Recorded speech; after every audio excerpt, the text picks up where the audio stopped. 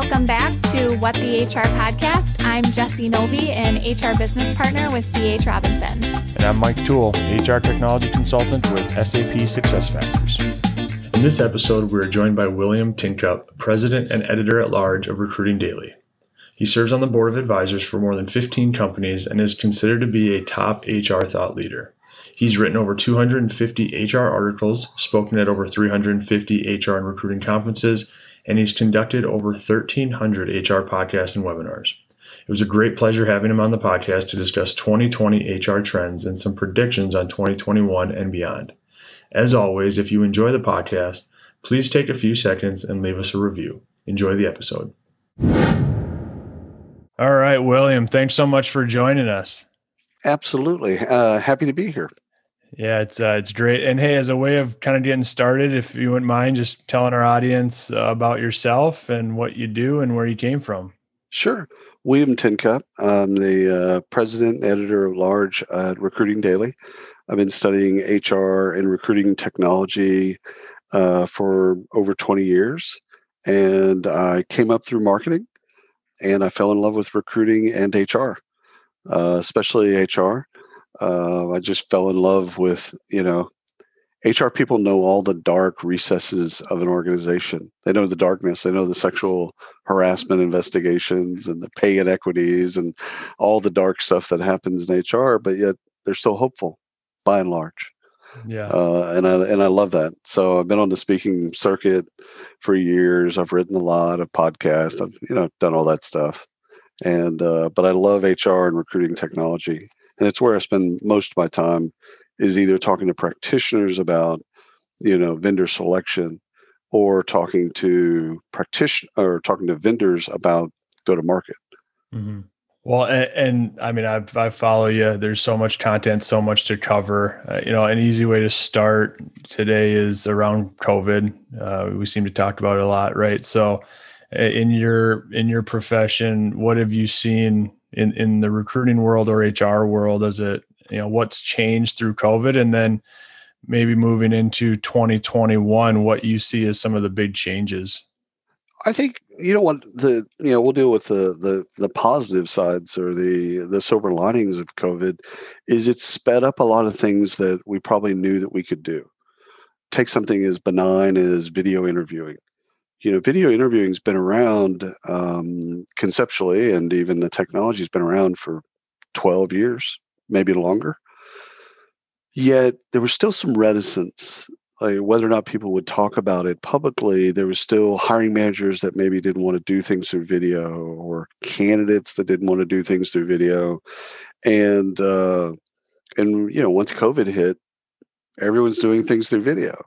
And so all that reticence or, whatever, all went aside really quickly. And people just said, hey, we still got to hire. We still got to interview candidates. And candidates are like, well, we still got to interview. So we adapted quickly, which I think is a great credit to HR and to recruiters and also employees and candidates, that we were a bit more resilient. And we adapted quickly. And so I think one of the things that I like about what has happened through the process of 2020 is we had it in us to be better and to do something, to try some of these new things and to try different things. And remote work as it is, we knew we could do remote work. We've done remote work, but there was such a bias towards take a position like demand generation. By and large, we'd have to have that gal or that guy in the office. Well, now we've proven over the last 10 months, that gal or that guy, they don't have to be in the office, which opens up a massive amount of opportunity. Opportunity is for as far as talent pool goes? All three sides of it. Candidates can now, we can look for a job in Paris. Right. Paris, if a headquartered company in Paris can now look at us and so employers have a more open aperture of candidates. Candidates can open their aperture, And hiring managers, recruiters, sourcers, everybody can now look a little bit broader than they did before. Do recruiters have to change the way that the process looks because of that new talent pool? I mean, I know that we're doing interviews now via Zoom or Skype or whatnot, but what changes maybe with technology or process to enable these companies to win in that talent pool now? So now what's great about that, and you touched on, is it's now even more competitive.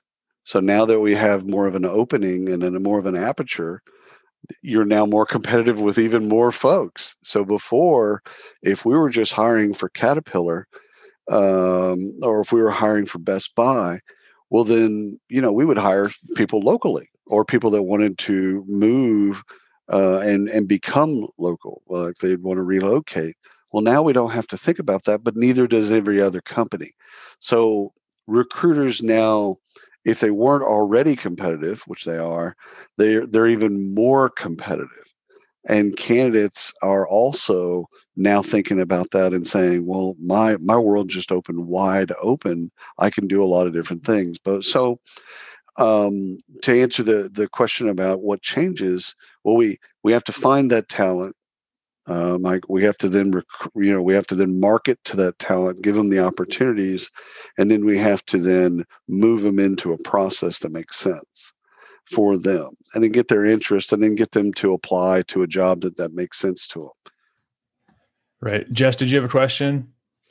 Yeah, William, I'm wondering if some of your expertise and our conversations that you have ever revolve around kind of this new generation that's going to be headed into the workforce and how they feel about remote working as compared to maybe the generations that exist today. Do you think they might be missing out on the opportunity to collaborate and develop relationships in person? Or do we feel as though they might be excited about this new wave of remote working as well? So great question, Jess.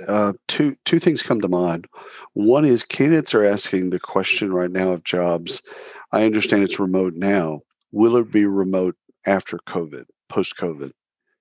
And that's an important, if you're recruiting right now, and even if you're not recruiting, if you're thinking about your organization and how you're going to be thinking about work post-COVID, are you thinking about a hybrid model? Are you thinking about a return to the office? Are you thinking about some type of flex, et cetera? Like as an HR leader, you got to start thinking about that if you aren't already thinking about those things, the return to work, if you will. But candidates are asking that question right now of recruiters. They're asking that question, because it says the number one search term in Indeed right now is remote work. So people are searching based on remote work, but they also want to know not just is it remote work now, as in today, is it remote in the future? So on one part of your question, I would say it's definitely top of mind for them in terms of, am I getting myself into a situation where it's remote up until June of next year? And then I'll be expected to then come to a location, wherever that may be. The second part, in terms of collaboration, both my sons are Gen Z. So at 15 and 11, they're both squarely in that. What's interesting about collaboration with digital natives, so this is the generation that never not had the internet.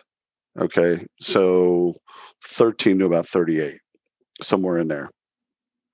This is a generation that, like with millennials, half of millennials, they can imagine a world or remember a world where there wasn't an internet. With digital natives, with Gen Z, they've always had Siri or they've had Alexa. They've had iPad since they were 2. So collaboration to them is not the same type of collaboration as maybe I or the two of you would think of it. Like they collaborate. I took my sons to the doctor this morning for a well check, and they're playing a game called Among Us on the way to school for me to drop them off. And they're in the back seat, basically playing a game. And if you know the game, it's actually a really fun game. Mhm. And they were collaborating with each other. Like they're sitting right next to each other, both on their phones, both talking about who's gonna be, out the imposter.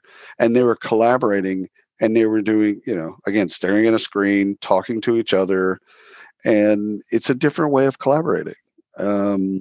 My 15-year-old's, he's out of school now. He's actually in the living room, and he's on he's on his laptop playing a game, and he's on Discord and Twitch, and literally collaborating with people all around the world, but just doing it in a different way. So that idea that I grew up with, where we would be in a conference room, or we would be in a offsite or something like that. I think people still can collaborate that way. So I don't want to kill that off, but I don't want to say that that's the only way to collaborate either. I think that I think this generation, as each generation, again, we throw generation into this mix, but really it's also, people have different work styles and, personalities and all kinds of different job functions and industries. There's a lot of other components that kind of make up this, but collaboration is ultimately, it's outcome based. There's an outcome that comes along with collaboration, and that's the goal. So how you get to the goal becomes less important than the goal itself. Yeah. So essentially, relationship building in person might not feel as a necessity, or might not feel like something that they need to kind of fill up their cup, like maybe previous generations have experienced. And I know I've experienced in my HR role and talking to peers and talking to business leaders that have indicated, I never thought that I could be a work from home person and find that to be fulfilling, or find myself feeling productive. And now those same people that had those same sentiments are saying, I'm not really sure how I could go back to working in an office 5 days a week. So it's interesting how people have. Yeah. I love it. I love it because it's even gotten, I think it's gotten us all to reconsider and rethink work in a good way, and rethink, what we need out of work, what we, to thrive. What do we need? What drains us? What builds us up?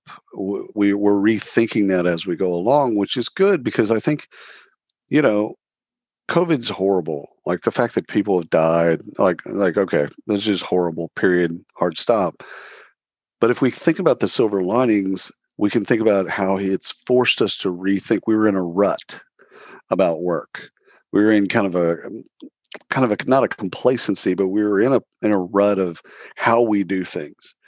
And we were forced at gunpoint to rethink everything, like on a Tuesday.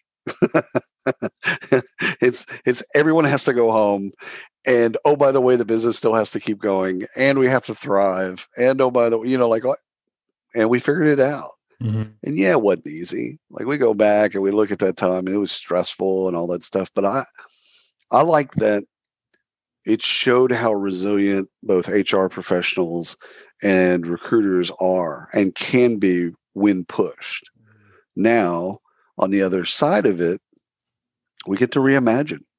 We get to actually do that innovative thing where we say, if we weren't doing it like this, how would we do it? And I love that. I've even in my own life, I was traveling, pretty much every week. I'm not going to travel as much. I'm just not going to, and unless it's a location that I'd like to go to, or there's a huge check involved. Yeah, I'm just not going to. I've been executive platinum on American Airlines for as long as I care to think about it. Yeah, I'm okay with letting that go. Mm-hmm. And I would have never, if you would have asked me this question last year, I would have balked. Are you kidding me? I love my privileges. Like, now, I don't care. If I don't get on a plane again in my lifetime, I'm all right. For business, personal travel aside, but for business, I'm okay with that. So I think people are coming now. On the flip side of that, though, Jess, if you're a good friend of mine that I talked to this morning, she's an extrovert, and she's also got 3 kids. Her and her husband have 3 kids under the age of 5, so two in diapers, and she's an extrovert. She can't wait to get back to the office. Like if the office could open up tomorrow, she would be at the office. So I don't want to think that the office is the enemy, because the office isn't the enemy. It was never the enemy. It's not. It shouldn't be the enemy in the future. But we should allow ourselves to think of the office a little bit differently. Mm-hmm. So we talked about those talent pools, and because it's opened up, some companies may be able to look for different types of people. You had a recent podcast that talked about building a talent profile of your best people. Does that change now because of the world we're in? And even if it doesn't, can you talk a little bit about how you build that profile, what tools Sure. you can use, and what you do with that data? Well, it's garbage in, garbage out, and bias in, bias out. So I think as you think of those things, you have to make sure that you don't have some unintended biases or impact that maybe you didn't, you obviously didn't bake in and on purpose. But you want to make sure that as you open up those talent pools, you open up to everybody, and again, everybody internally. If we think of internal mobility, and everybody externally. And I like the idea, and I've come around to this idea of just let everybody apply. Like take all those requirements that you have to have a BA or a BS in so-and-so, or you have to have 7 years of experience. It's, you know what? A lot of that stuff's arbitrary and has been arbitrary. And it's also been ways to unfortunately, it's been ways to keep people out of the organization. When really the goal is, can the person do the job? Like, are they competent, and can they do the job? The job is an outcome. Whatever that outcomes are outcomes, can they perform the job, and can they do the outcomes? And now you add in the additional wonderful layer of from anywhere in the world. And so I think when you build those talent pools, you have to really think about making sure you have to be really, really diligent about making sure that you understand the impact of everything, of your jobs that you open up, and make sure that you want to include everybody. Build the biggest tent humanly possible. Let everyone in, and it sorts out. When you think like that, it all sorts out. Diversity, inclusion, belonging, equity, and equality sorts out when you create the biggest tent.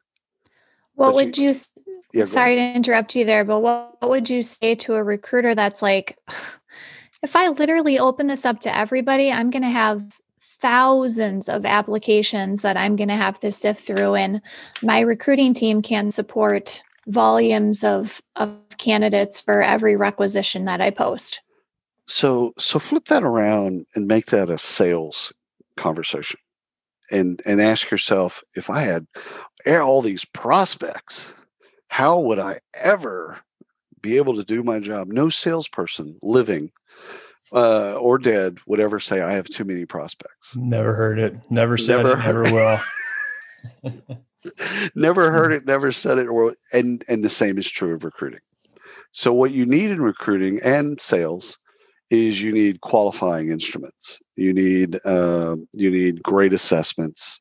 You've got great tools, personality assessments, behavioral assessments. I just talked to the CEO of Plum, and they do kind of it's a talent resiliency platform. So they kind of look at a combination of those types of assessments. You've got skills testing. So you can have as many of those people as you want, 10,000 people to apply to the job, and then you send them through a gauntlet of assessments and tools to then get it down to the right number of people. But instead of gating that at the beginning, and in your job description that says you must have, well, why do we have those things? Mm-hmm. Let's take all that stuff out, and then we'll find that out in the competency.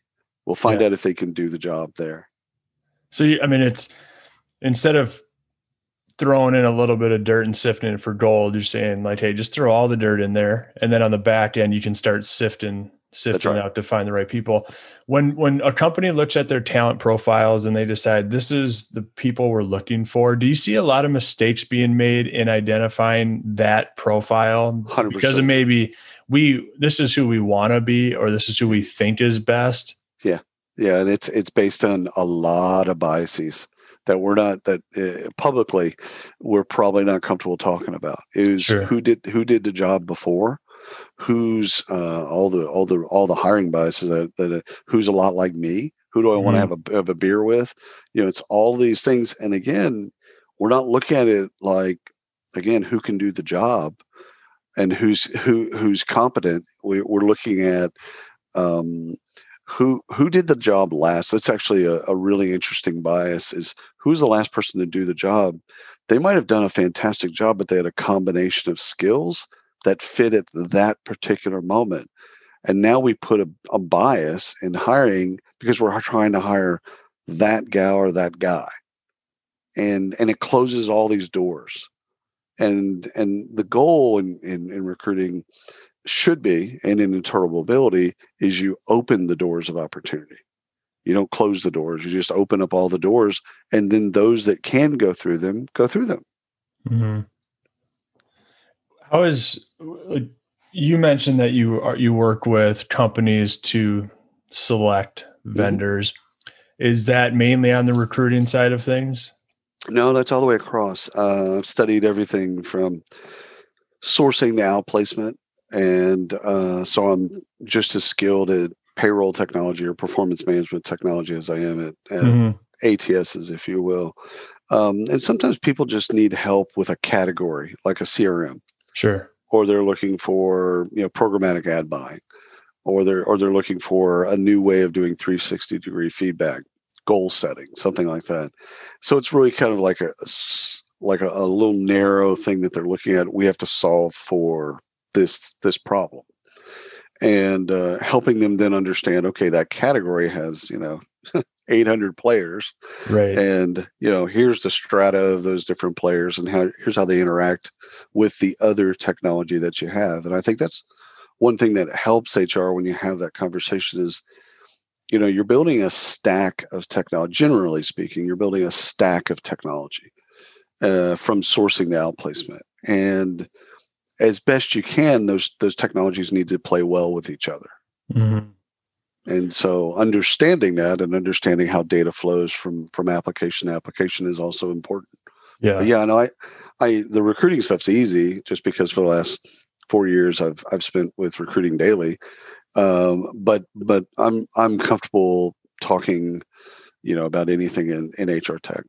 Yeah. So you've kind of seen the progression and how much has exploded in the HR tech world, and not just for some of the bigger main players, a kind of full suite, but within every single category, there's so many options. And you're seeing companies go out and throw an RFP out to, 15 different vendors. So I was curious, and we don't need to spend too much time on it, but I was curious to hear your feedback when you worked with companies as to how that process should look. What should they put priority on when they're looking at these solutions? So I have a Google Doc that has about a little bit over 26,000 HR and recruiting products in the world.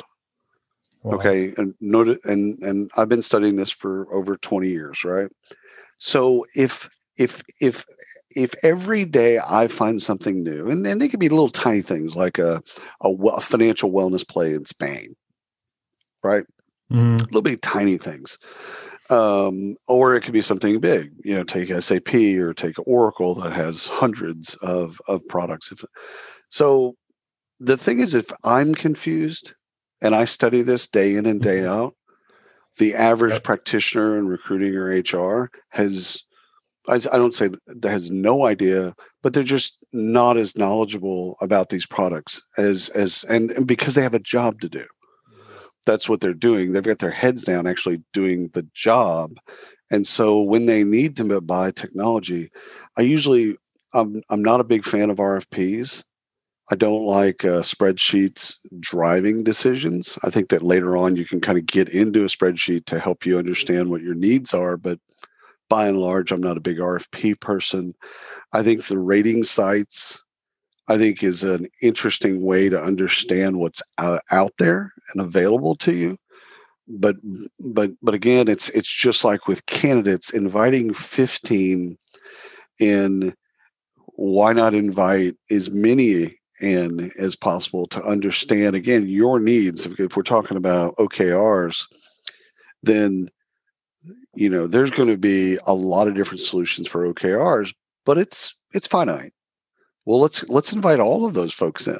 And, we're a company with 5,000 employees. We've got, 20 offices in 20 countries. So we need it to be multilingual. That's going to rule out some of those players. So because they're not multilingual. Okay. Or they don't handle companies with 5,000, or, maybe they handle companies that are really large, but not down to 5,000. So you can find the right group of people. And then the goal is to understand what you need out of the software. Because, and no offense, Mike, but sales job is to make you excited about what you see. I call it jazz hands. So I'm doing jazz hands right now, but you can't see it. So when you see a demo of HR recruiting technology and you're not excited when you get off that demo, the salesperson failed. You're supposed to be excited by what you see. The harder part is to understand, what do we need? Not what have I seen and fallen in love with, but what do we actually need? That's the harder part for TA and HR, is to actually just draw a circle around, here's the 5 things that we need. Let's make sure that the software does those 5 things exceptionally well. I also believe in the power of referrals and talking references and talking to people that have both bought that software and also people that have passed. So one of the things I ask practitioners to do is, when you talk to your salespeople and you really if you've not only fallen in love with the software, but it does everything that you really want it to do, and you kind of got a real good feel for the team and the price and all that stuff, then what I want them to do is talk to the references that are given, but then I also want them to talk to some references of people that passed. And it's an odd request, and salespeople by and large hate it, but it's people that got far in the pipeline, got all the way to proposal, and then said no. And I want to talk to them. As a practitioner, I want to talk to them. I want to find out, you obviously got to pretty far in the process. What happened? Mm-hmm. And it could be something as simple as, we lost budget. We loved them, absolutely loved them. If we had the money, we would have pulled the trigger on Tuesday. Budget got pulled from us and we couldn't do the deal. I want to know that as a buyer. I want to know those things. I want to know that. So one of the under-leveraged assets that HR and TA practitioners have is each other. I mean, y'all are a part of a community, so you kind of get this bit. But Jess, if she has to change payroll providers, God forbid, her first email or call should be to 10 or 15 of her peers. And, hey, we've got to move off of, ADP. Who should we be looking at? Mm-hmm. And getting that feedback from people that are doing the job in the systems, et cetera, I think is good. You don't have to make your buying decision based on it, but it's good information to understand from your peer group. Under-leveraged, totally under-leveraged, by the way. Yeah. And I mean, that fits into, I think, how people are buying these days with reviews and just, it's always been that way. You always call your friend and ask, what do you think? And certainly powerful there. And I agree with everything. And even with the sales stuff, right? In that industry too, the solutions are so deep that I think people try to stay high level. And if they don't go deep enough, they run into those issues 6 months down the road. And that's right. It's important to know that going in. So kind of shifting gears on that, going back to, we were talking about remote work and how it looked in 2021. I saw a quote out there. I think it was, from you or about you when we talked about work-life balance. And it's something that you have an opinion on. Doesn't really, I don't know if you feel those two things exist, but I'd love to hear your thoughts on it. Yeah, I've always been a hater of work-life balance, just because I think it's a fallacy. But I think 2020 has actually even proven my stance more correct. It's work-life integration. Like at any moment, we're on a podcast. At any moment, our kids or loved ones or family members that are visiting can walk in and interrupt us. Mm-hmm. And before, we would have walled that stuff off. There's work, and then there's play or everything that's not work, right? And 2020 has proven to us that there is no work-life balance. It's work-life integration. And these two have been thrown together. Now, there's some positives to that, because we've also seen empathy go through the roof in a good way, because when somebody you're on a conference call, and somebody's baby's crying, they have to go and take care of their baby. You might have been a bit judgmental about that last year. Now that's just normal. Like, that's like, oh, okay, hey, no worries. We'll keep the conversation rolling while you're doing your bit, and when you come back, we'll join in. So the empathy is great. The downside, or some of the downsides, are mental health and mental wellness, and making sure that people know how to turn off this integration when they need to. So when they need to actually shut down or be away, then they know how to do that. And so I think if we get back to a concept of work-life balance, I think we've failed. I think it's more of, we understand that work and life are integrated, deeply integrated with one another. And we need to give people the tools and resources to both, help them with empathy, make sure that they understand what they're going through and what everybody else is going through, and also help them, give them the tools with mental health issues and wellness issues that derive from this integration. So it's not great. It's not like work-life integration is fantastic. It has its downsides. But to imagine a world where we go back to this separation between work and life, or work-life balance, I just don't. I never believed in it, and 2020 just made me believe in it less. I'm really interested to see how that all pans out. I think, to the point that you had made, William, about empathy, people have it right now because they are living in it too.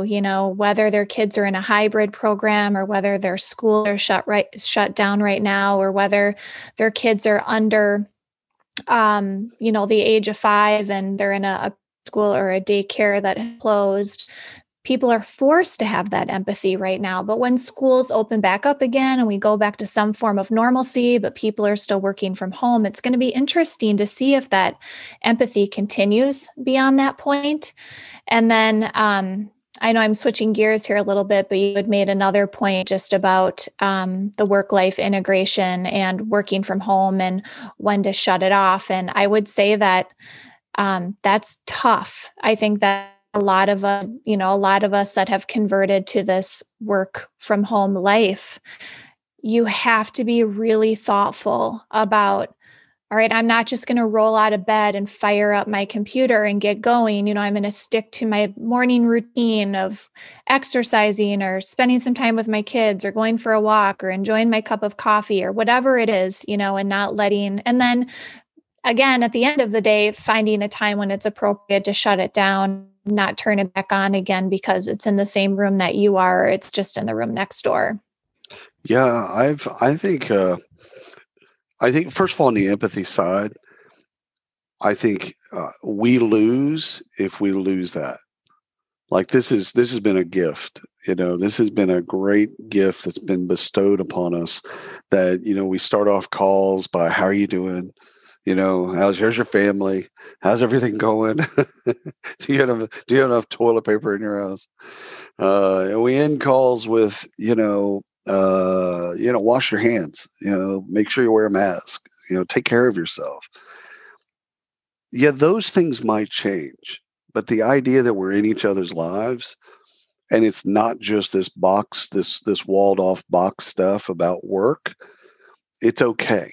Like it's okay to be in their life. If willing participants, right? If it's okay for the other person, it's okay for you, and you've kind of acknowledged that, then it's okay. Let's keep that empathy and organizational empathy. I think on the downside is we have to become more self-aware of what drains us and what drives us. And we've got to be able to understand that if something's draining us, we got to turn it off. And maybe that's a process. Maybe that's a working relationships that might be a bit dysfunctional right now. We've got to figure that out because, and again, on the good side, that drives us, to succeed. We've got to then figure out those levers too, and which ones to pull.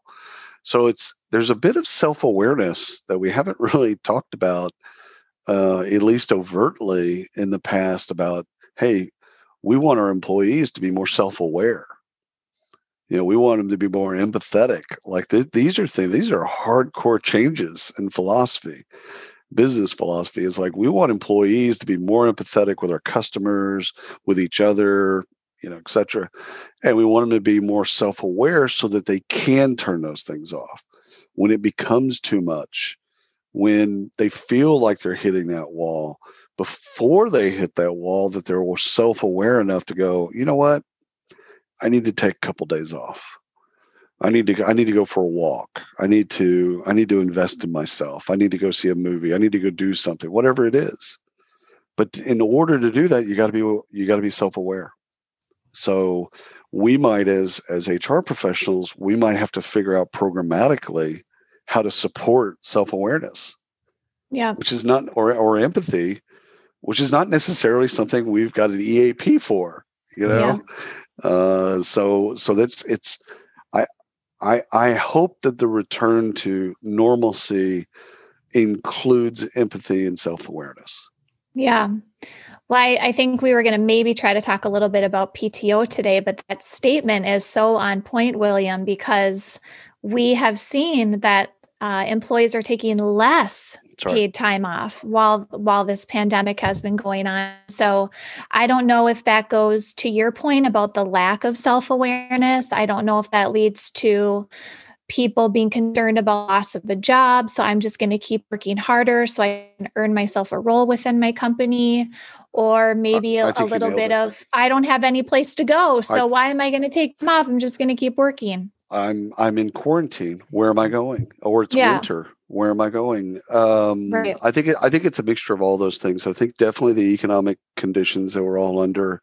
I think the quarantine.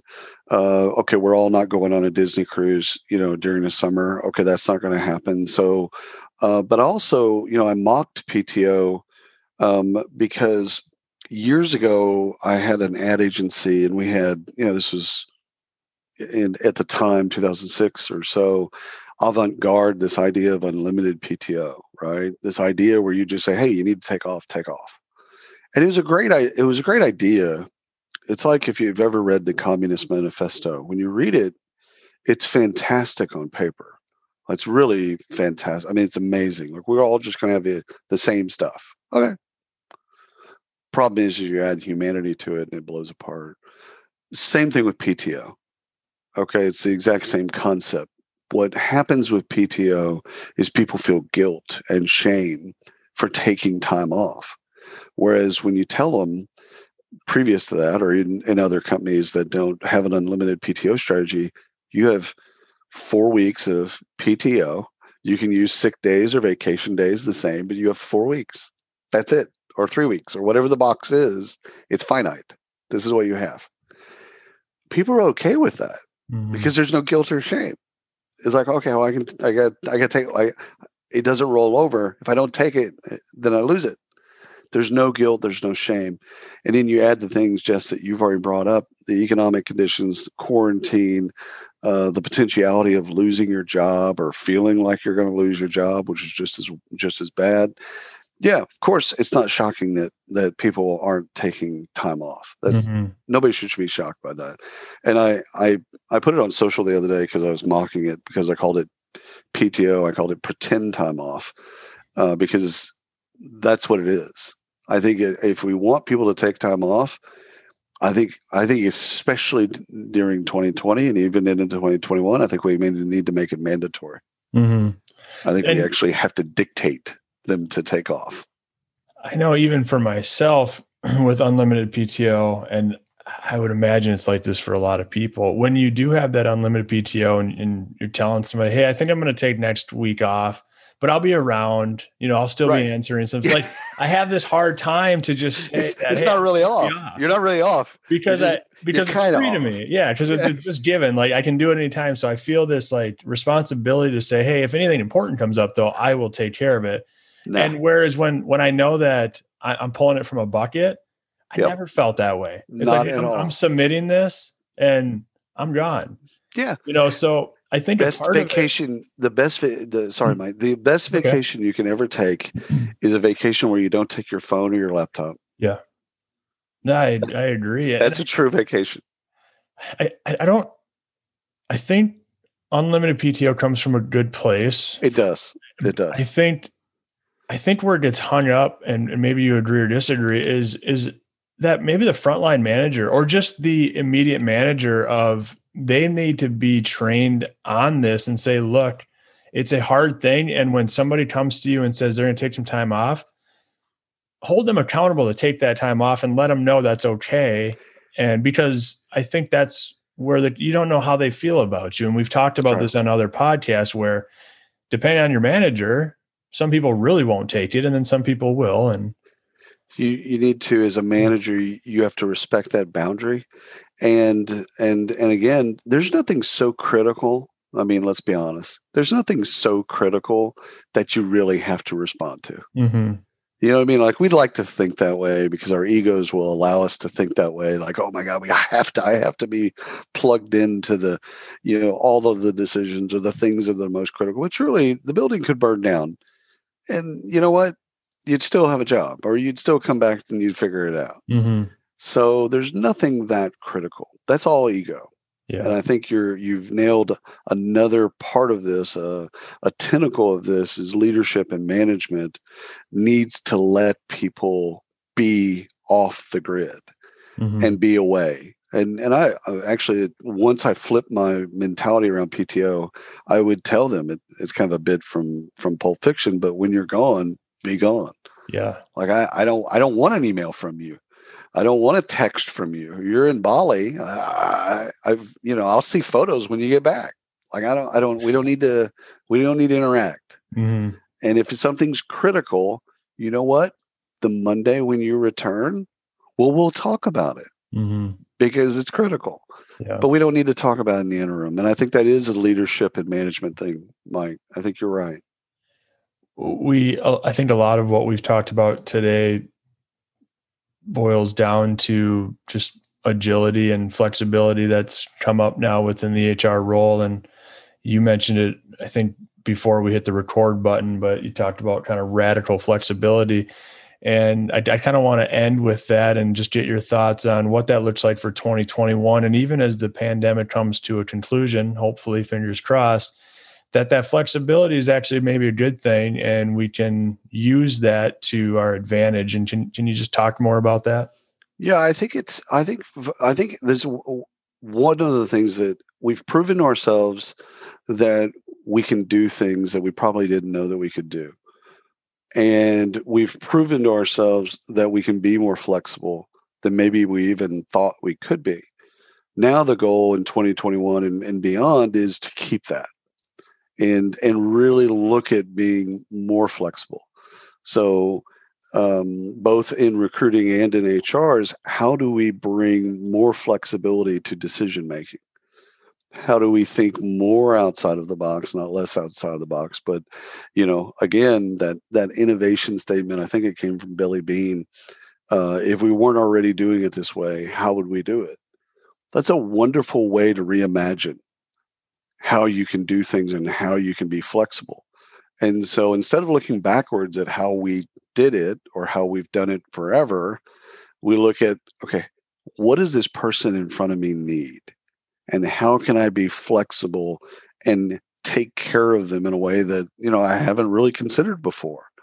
So for the practitioners, it's awe inspiring because it's like there's no rules. It's the Wild West. You can be as flexible as you want to be.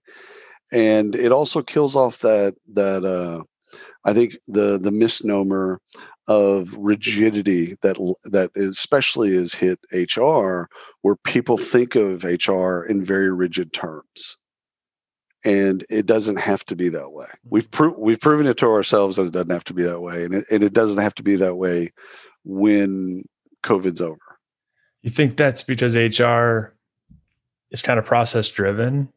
And I mean, some of it's compliance, and some of it is also a love it's actually kind of a misplaced love of best practices and treating everyone the same. And so, on one side, one of the jobs of HR is to treat everybody the same so that we don't have inequities. The downside of that is it boxes you in flexibility wise. When you need to be flexible, you can't because you're worried about this slippery slope of not treating people the same. So some of that rigidity is built in and has been built in, since the personnel days of compliance. And so there's been some of that. But also some of it is self-inflicted. In that we've put ourselves through this, well, we have to treat, we got to treat Sally like we treat Jane. We got to treat Jane like we treat Billy. And it's like, yeah, actually you don't. you have to be fair, right? And you have to be equitable, but you don't have to treat people the same. Yeah. That's a fallacy. But it's one of the things that we got to undo. And 2020 has thrust us into this, and in a good way. In a good way, flexibility has been kind of pushed upon us in recruiting, in HR, and I hope it stays. I hope we become really adept, and you use the word agile, which I love. I hope we become really adept at understanding flexibility. Yeah. I would just add to that point that you made, William, about treating people the same. It's also about perceptions that business leaders have had about what roles are capable of being more flexible than others. And I think that this remote environment has brought a lot of good information and knowledge to specific job roles, like maybe an office manager or somebody that's been more of administrative based, like, oh, well, they would definitely need to be in the office. And that those roles have proven to be just as productive in a remote environment as well. 100%. That perception of the board, the C-suite, leaders in general, it's based in biases. It's based in experience. It's based in history. And, again, if COVID hadn't happened, we'd be having this podcast not talking about flexibility. So hopefully, and I've talked to a lot of CEOs about this. They see the organization differently now. Like they see work differently. They see employees and outputs. They see it differently. Now we're all, worried, not the right word, but we're all thinking about, well, what happens when? And I think that rightfully so. We are probably worried about that, will we return to the exact same bad habits? And I hope not. I hope not. I hope everyone's learned what we needed to learn through this process. Yeah. Well, Mike and I are actually an example of that, because prior to COVID, we were doing all of our podcasts in person, and they were with, local people to the Twin Cities, and we've interviewed lots of guests during this pandemic that are not local to the Twin Cities, and we're going to continue doing that. I don't anticipate that even after COVID, we might meet in person. Yeah, it's not only has this broadened our ability to bring more guests to our listenership, but it's provided Mike and I and our guests more flexibility in the time that we meet and day of the week and et cetera, et cetera. So 100%. Yeah. Well, this has been so good, William. Thank you so much for your time today and for your knowledge. And we're excited to get this episode out to our listeners. And can you tell our listeners where they can connect with you? If you just type William Tincup into Google, you'll find me. I'm probably one of the more easier people to find on the internet. Okay. Is there a place that you really like to connect with people, like LinkedIn or other social? I'm agnostic. I like Instagram just as much as I like LinkedIn. I treat all of them the same. I love all my children equally. So Twitter, seriously, wherever someone's comfortable. Pinterest doesn't really matter to me. Wherever you're comfortable, I'm comfortable. I don't force anybody into those things. Yeah. Cross platforms. Well, it's been super insightful. So glad we're able to get you on, William. Thank you so much. And maybe we can do it again. Yeah. I'd love to circle back in the new year and see if the pandemic proved you right in any other ways other than work-life integration. Well, it'll be interesting. And you know what? This is historic, right? We can go back thousands of years, but from something bad can come something good. Yeah. Right. So hopefully we will learn some things from this terrible year in COVID in general. And and hopefully there'll be some really positive things that we take and we keep. Absolutely. Well, thanks again so much for being on. Yeah, absolutely. Thank you. Absolutely. Thank you for listening to this episode of What the HR. If you want to hear more episodes like this, be sure to subscribe on iTunes, Spotify, Stitcher, or whatever platform you're listening through now. If you enjoyed the podcast, do us a favor and share with your network, your boss, or your CEO. Help us get this podcast in front of anyone who wants to know what HR looks like when done well. Also, if you have any questions for show topics or people you'd like us to interview, please email Mike and I at podcast@tcshrm.org. That's podcast@tcshrm.org. If you want to find out more about Twin Cities SHRM or our upcoming events, please visit our website at tcshrm.org. You can also follow us on LinkedIn, Instagram, Facebook, and Twitter. And finally, if you're not already a member of Twin Cities SHRM, please use code WhatTheHR at checkout to receive $20 off your membership. Thanks for listening, and we'll see you next episode.